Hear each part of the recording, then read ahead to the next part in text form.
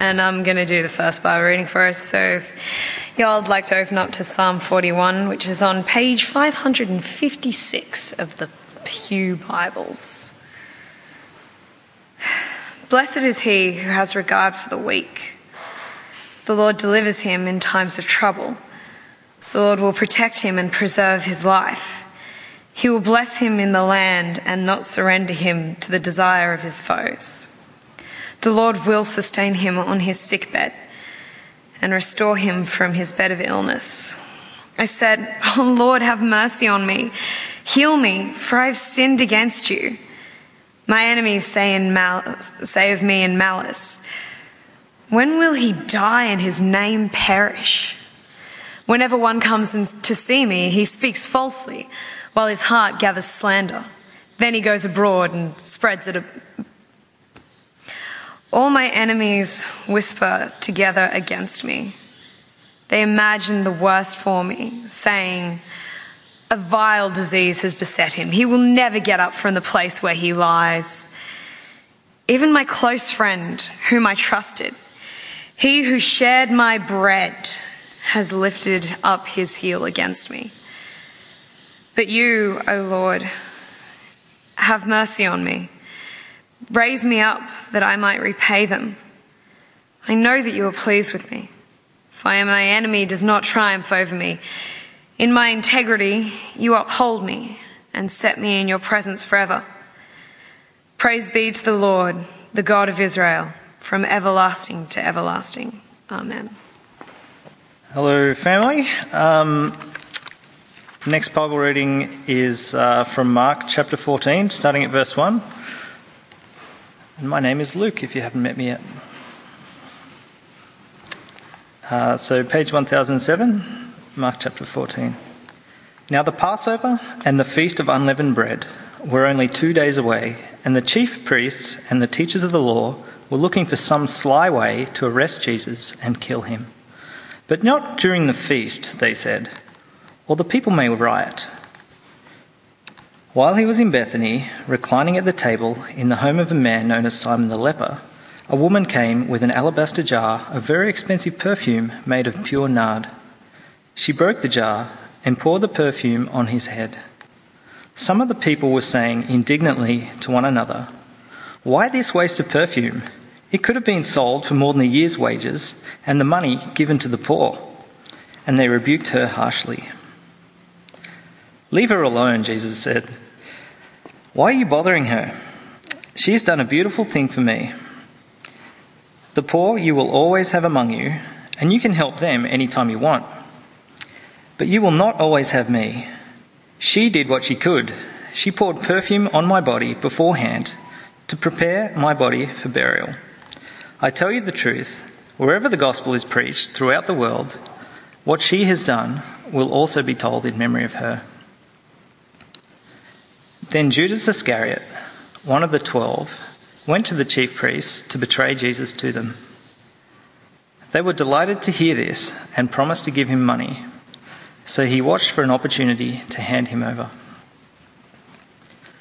On the first day of the Feast of Unleavened Bread, when it was customary to sacrifice the Passover lamb, Jesus' disciples asked him, "Where do you want us to go and make preparations for you to eat the Passover?"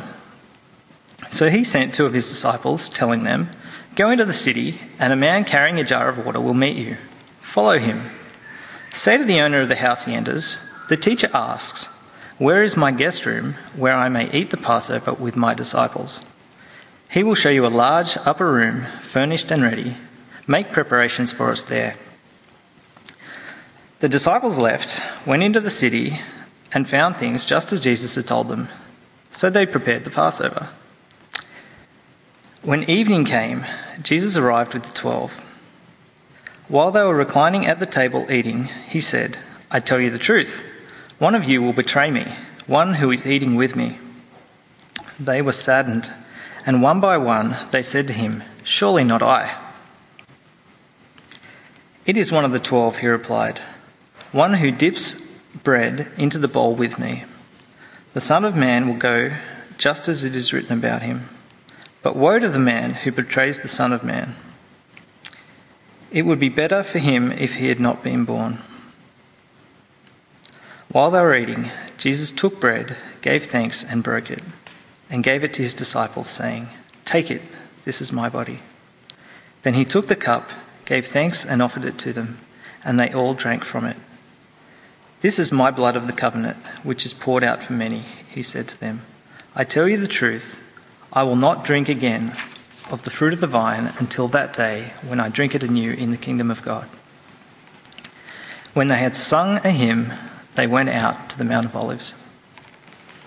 Well, good evening. Well, it's good to be together this evening. My name's Andrew. Let me pray as we come to God's word again.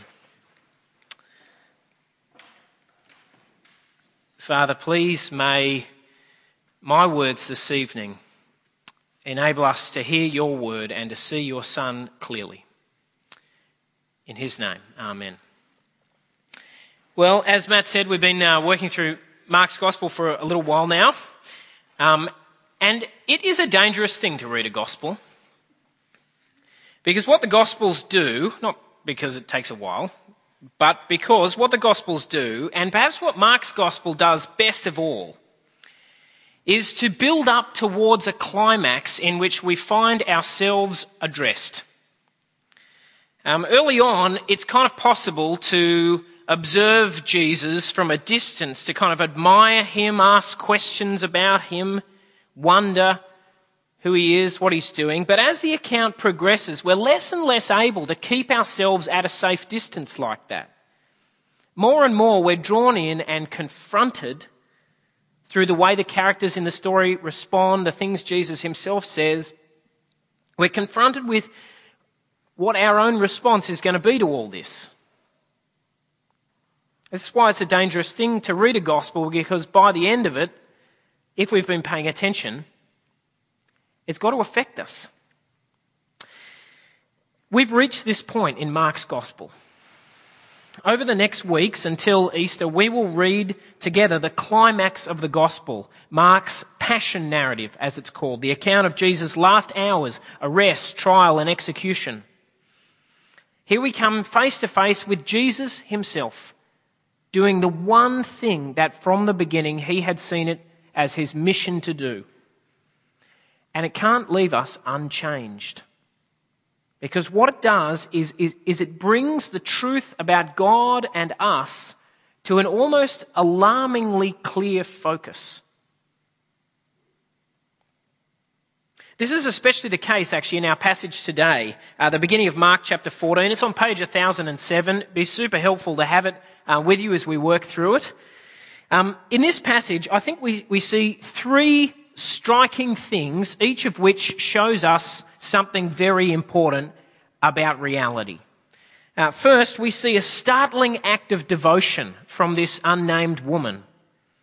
And it shows us the way our hearts and our lives really ought to be.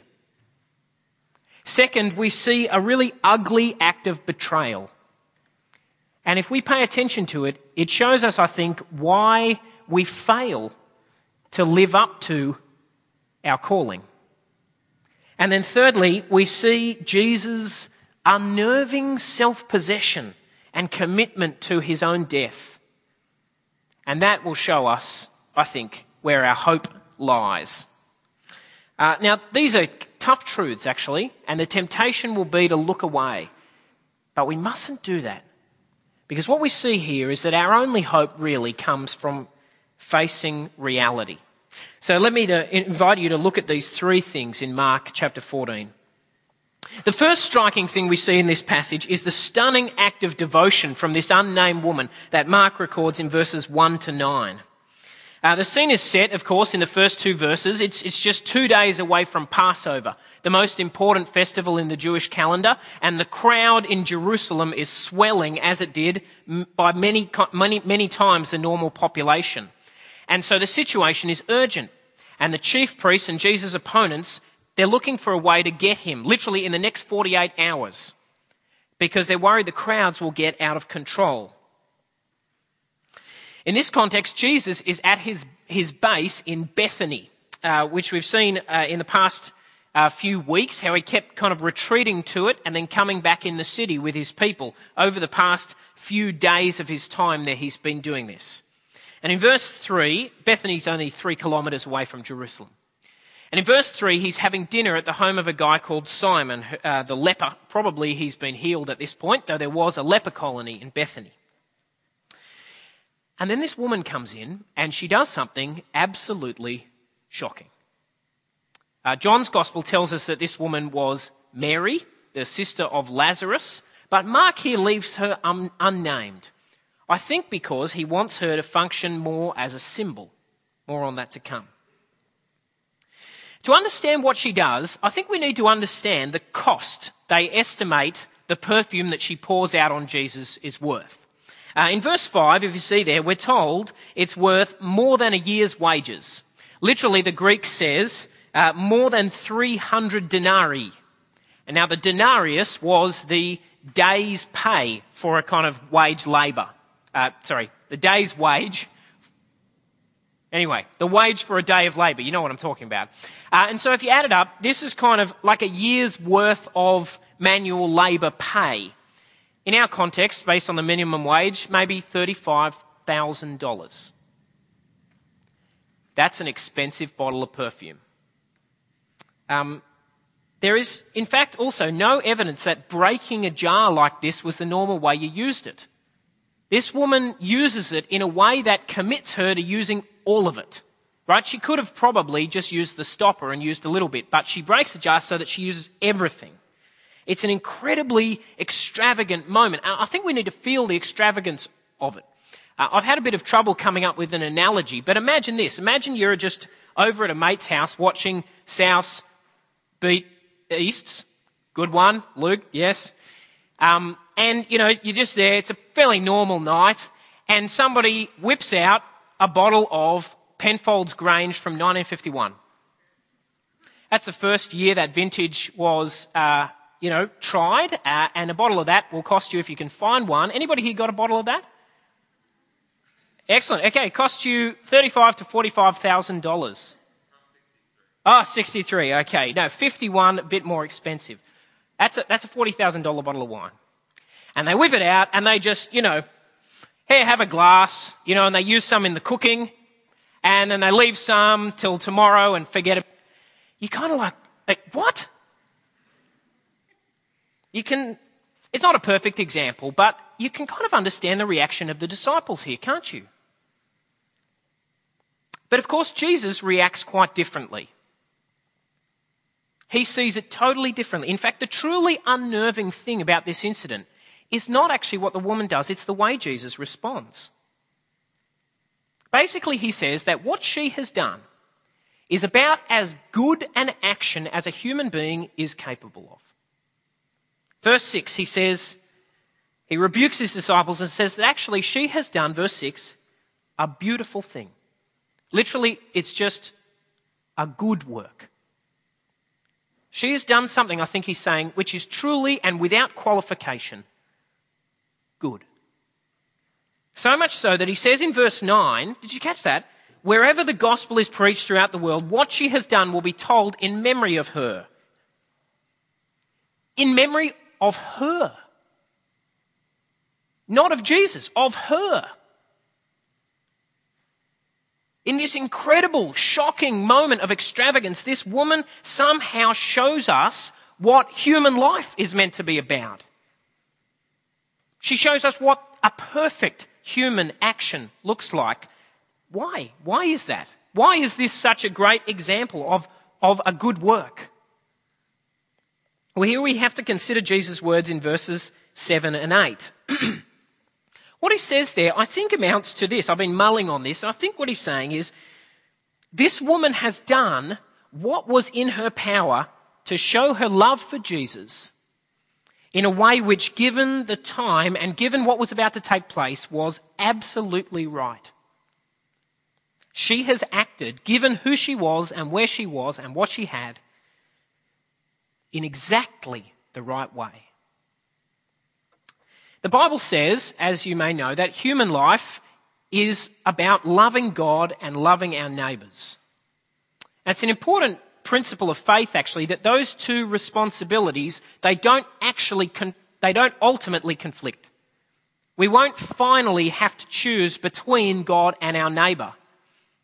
And that's because in the view of the Bible, you don't really love God when you forget your neighbour. And also, you don't really love your neighbour when you forget God. There's a unified responsibility placed before us. And so when Jesus says in verse 7, the poor you will always have with you, but not me, he wasn't saying that the poor don't matter or that we don't have obligations to the poor. The opposite, in fact. But what he was doing was saying that caring for the poor is not our number one moral responsibility as human beings. The first commandment is to love God. And it is not ultimately good for the poor for anyone to forget this. And in the circumstances that this woman found herself in, her calling as a human being to love God and neighbour came together in the person of Jesus in a way that made it absolutely right for her to show her devotion in this extravagant way. In this brilliant moment, this woman shows us the way our hearts ought to be.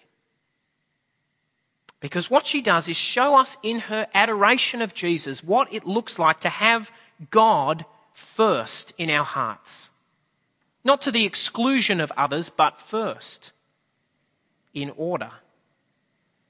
And for all our world and all our other loves to revolve around him. In this last moment she has with Jesus before he's taken away to his death, she shows us what it would look like for a heart to be turned wholly towards God in love. And the really unnerving thing about this is that it shows us that that kind of devotion is what every one of us here was made for. We were made not just to live justly and fairly among our fellow human beings, or to be decent citizens and good neighbours, loving wives and mothers, husbands and fathers, friends.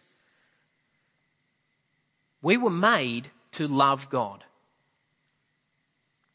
Friends, have you gotten hold of this truth? That you were made, that the purpose sown into your nature, that what it means for you to fulfill your potential as a person is to adore him, to adore Jesus, not just to know him, not just to obey him, not just to have him as an important part of your life, but to love him. As the end of Jesus' earthly life approaches, this woman brings this truth into stunning focus through her love for him. But we don't love God like this, do we? Not all the time, maybe not ever. In fact, even this woman, I'm absolutely sure, even this woman did not love God like this all the time. She didn't get it right like this all the time. This was a unique moment in which she represented more than she could otherwise manage to be. Which is why I think Mark doesn't name her. He wants her to be representative at this point. Why don't we love God? Why don't we see things clearly and get things right like this? Why don't we love with this kind of clarity and purity? Well, the second disturbing thing in our passage shows us why. The thing that happens immediately after. Verse 10. Then Judas Iscariot, one of the 12, went to the chief priests to betray Jesus to them. You know, it's incredibly easy to demonize Judas, to see him as a kind of ultra-villain, incomprehensibly and mysteriously evil. You know, and the thing about that is then we don't have to think about him. But the disturbing truth is that even though Judas shows us humanity at its worst, it's still humanity that he shows us.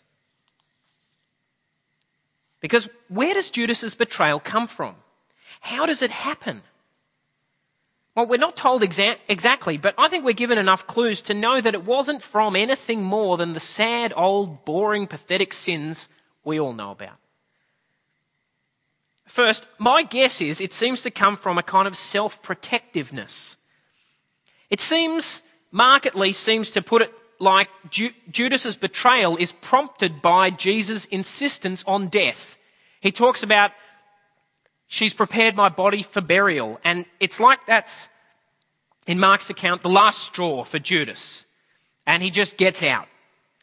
He can't understand Jesus' apparent death wish, and so he just gets out while he can. He sees what's coming and he protects himself. But of course, it's not just self-protectiveness, is it? It's greed as well. Because he didn't have to betray Jesus. He could have just left, couldn't he?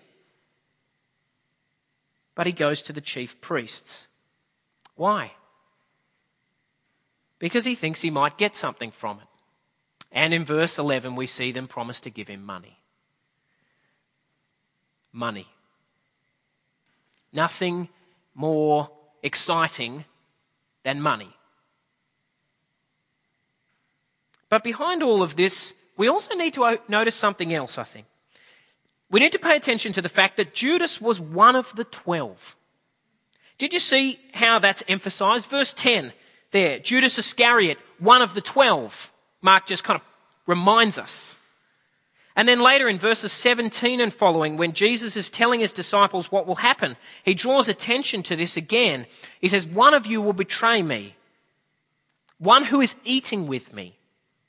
And when the disciples ask in dismay, surely not I, he says, it's one of the 12. One of the 12! Those who'd been with him from the beginning for 3 years, who'd seen all his miracles, who'd seen him cast out demons and raised up the paralyzed, who'd seen him mesmerize crowds with his teaching, overwhelm people with his parables, cut down his opponents with the most beautifully crafted remarks, who'd lived with him and eaten with him and seen his character, and it was one of them. How could that happen?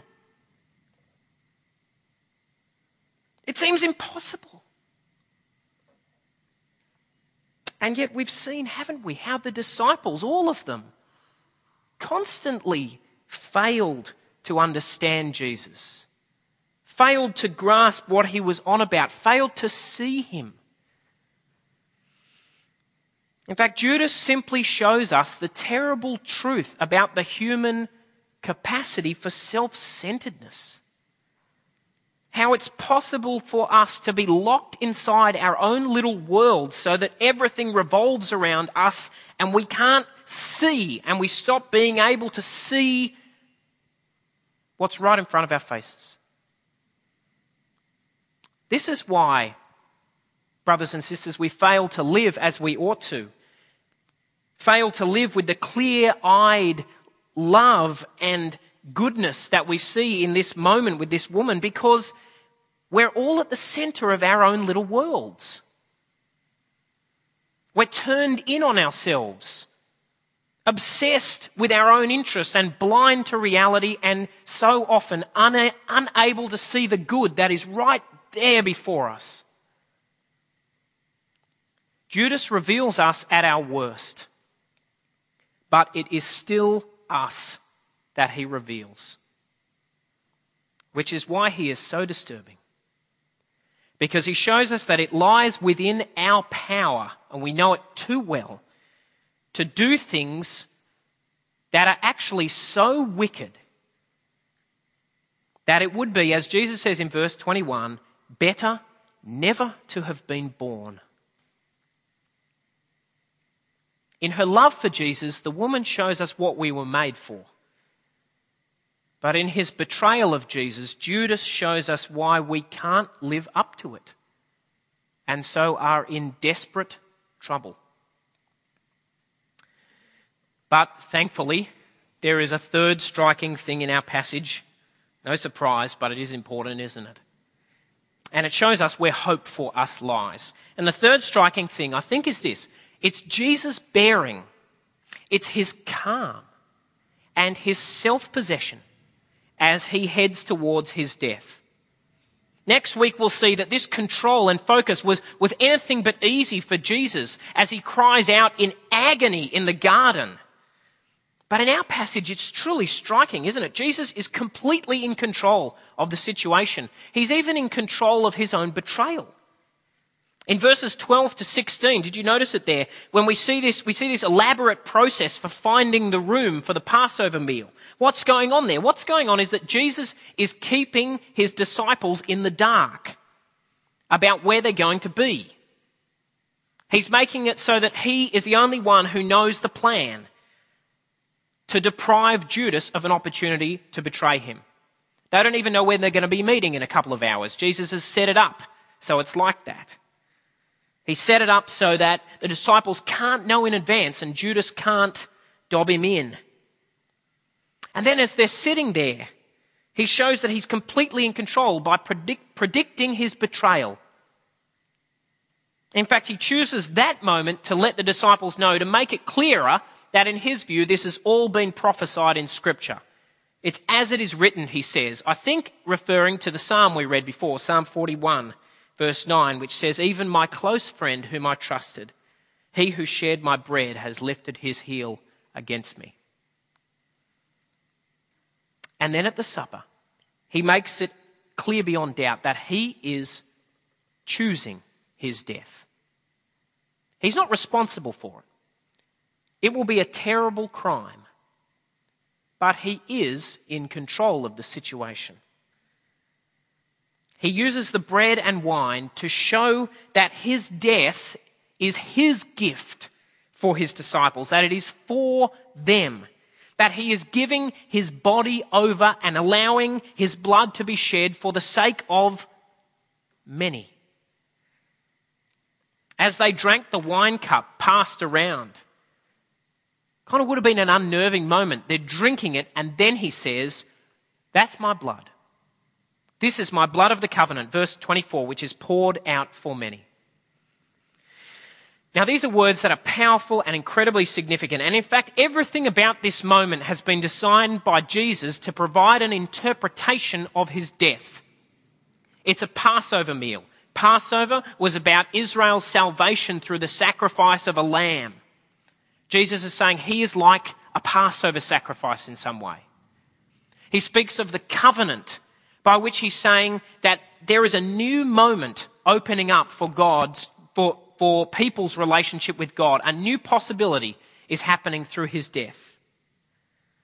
But the most important of all, I think, are those words, poured out for many. Because what they point us to is a passage in the Old Testament that was key for Jesus' self-understanding at this moment. They're a reference to Isaiah chapter 53, verse 12. It will be helpful for you to, if you've got a Bible, I'm going to read it, but if you've got a Bible, to turn there. Isaiah chapter 53, and can somebody give me a page number when you get there? Because I forgot to do this. 731? 731.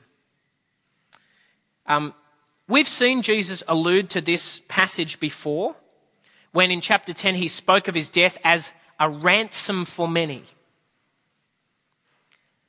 It's a passage right from the beginning of chapter 53. It's a passage that describes a servant of the Lord who would suffer on behalf of God's people, who would be, in verse 3 there, despised and rejected, and who would be, in verse 5, pierced for our transgressions, on whom God would lay, verse 6, bottom of verse 6, the Lord would lay the iniquity of us all, who would be, verse 7, oppressed and afflicted, but who would not open his mouth, and like a sheep before her shearers would be silent. Next week, as we look at the rest of chapter 14, we'll see how Jesus does exactly that when he stands before his shearers, his accusers. He stays silent. And this servant, the passage concludes in verse 12, poured out his life unto death, and was numbered with the transgressors, bore the sin of many, and made intercession for the transgressors. I've taken you to that passage because that is what Jesus thought he was doing by dying. That's why he invited his disciples to accept his death for them by eating the bread and drinking the wine, because he saw his death as God's means of giving them life. He would pour out his life in order to bear the sin of many and bear it away forever. Can you feel the power of Jesus in this moment? Can you see his resolve, his conviction? He could have outed Judas. He could have done it. He could have stopped it. He could have avoided it, but he didn't. All through Mark, actually, we've seen him moving towards this, keeping his eyes fixed on Jerusalem, refusing to be thrown off his task, refusing to be turned or tempted away from his calling. And now, at the very end, he remains utterly in control and stays on target. And because of this, there is hope for us. Hope for us who, like the disciples, in no way deserve to be a part of this moment, in no way deserve to share in this meal. But there is hope for us because he did it for us. He did it for you. And he invites us all to put our trust in him, in his death, to let him take upon himself all our failures and all our sin, our hopeless inadequacy before God, our failure to love him, and to suffer the punishment in our place. Jesus did in his death what needed to be done for us to live. He knew what he was doing. He chose it. And he offers it to us, as he did to the disciples, so that we can live. Mark's passion narrative brings things into stunningly clear focus. And that's because the death of Jesus is at the very centre of God's dealings with this world. And so it is time, now and in the coming weeks, for all of us to make a response. So as we come tonight to celebrate the Lord's Supper, let me finish by just helping us reflect on what it means to share in this moment. When we share this meal, we come to Jesus' table, just like the disciples at the Last Supper, and we hear him speak to us and to offer us his death. Take and eat, drink. This is an opportunity for us to respond in faith and to put our trust in him. What are we doing? Let's make sure we're clear. What are we doing when we do this? What are we actually doing when we put our trust in him? Well, from the three things our passage has shown us, we can see that we do at least three things. First, we acknowledge that we really do need a saviour. We can't come to this table with pride. We can't come without acknowledging the brokenness and ugliness of our lives so much of the time, the ways we reject God and get caught up in ourselves, the ways we live closed down to reality and to goodness. When we come here, we're saying that we needed one to be pierced for our transgressions. This is a humble meal. Second, we express our confidence in Jesus' death, that it really is enough to save us. He really has done what we needed, so that we really are right with God because of it. We shouldn't come to Jesus' table with doubts about whether we could really be forgiven, whether God could really be pleased with us after all we've done. That would be an offence against the conviction and clarity of Jesus at this moment, with which he went to his death to be our saviour.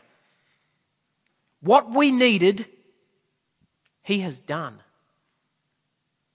He bore our sin, and we must not presume to bear it ourselves any longer.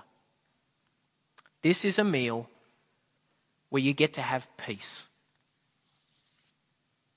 And finally, when we share the Lord's Supper, what we're doing is committing ourselves to a vision for our own transformation. We're committing ourselves, if I can put it like this, to becoming like this woman in this moment of adoration. Utterly devoted to our Lord and King. And we shouldn't share in this meal if we don't want to become like her. If we don't want to become people, we're not there yet. But if we don't want to be there, to become people whose hearts have but one love. Because this is a meal that will change us. Not because it's magic or anything, but because trusting in Jesus' death will change us. It will awake in us a love that must displace all others and make us new. So let me invite you to come and share in it. But more importantly, Jesus invites you to come and share in it, if that is what you want to do. Amen.